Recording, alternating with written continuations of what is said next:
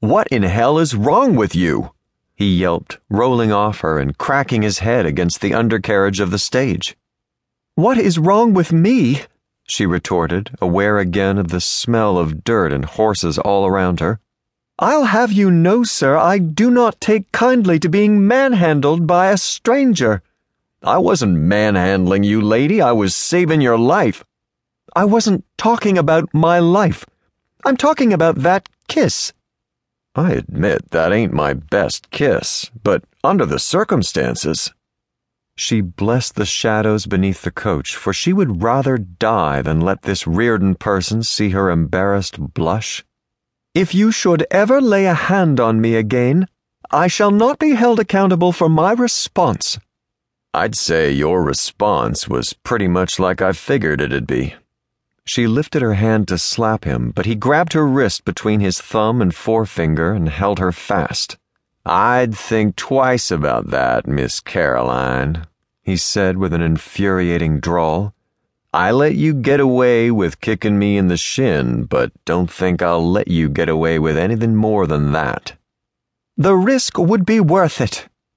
He released his hold on her and slid closer to where she lay in the dirt. "Go ahead," he said, his voice a menacing growl. "Hit me." "I would not debase myself by striking you." "What if I kissed you again?" "Mr. Reardon, so help me, if you..." "You folks ever coming out from under there?" The stagecoach driver peeked in at them. "I got 3 more stops to make before nightfall, and my horses are getting testy." "Shooting's over?" Reardon asked. "As over as it ever is in Silver Spur," the driver answered.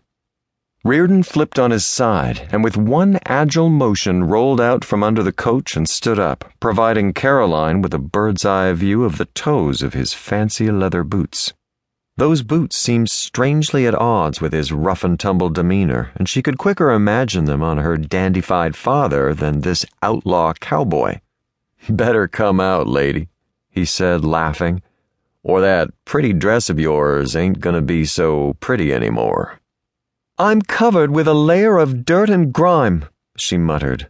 "My dress is fit for the dustbin."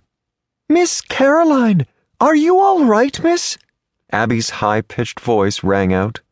"You just be saying the word and I'll call a sheriff to put this monster behind bars." Abby's plain black boots appeared next to Reardon's ornately decorated ones, and they were quickly joined by 4 pairs of scuffed kid pumps, the Reverend's highly polished brown brogans, and 2 dirty bare feet. "I believe I'll stay here until nightfall," Caroline announced, struggling with her skirts, which were twisted up under her hips and thighs. No matter how hard she tugged, she was unable to move more than a few inches, and she knew utter humiliation was close at hand when there came the sound of a gentle rustling followed by a soft thud and a chorus of voices. To her dismay, Reardon hunkered down and peered under the stagecoach at her. "Driver's getting ready to move out. Unless you're looking to be part of the road, I'd hightail it out of there." "I can't," she hissed, face flaming as she wondered why Abby had so callously deserted her in her hour of need. "My petticoat is hooked on something." Reardon flattened himself on the dirt and started sliding toward her exposed calves and knees. "Don't you dare, Mr. Reardon. Call my maid over." "Your maid is busy helping the preacher's wife. Seems the excitement was too much for her." His breath was hot against the curve of her leg, and she feared she would swoon, same as Penelope Nelson.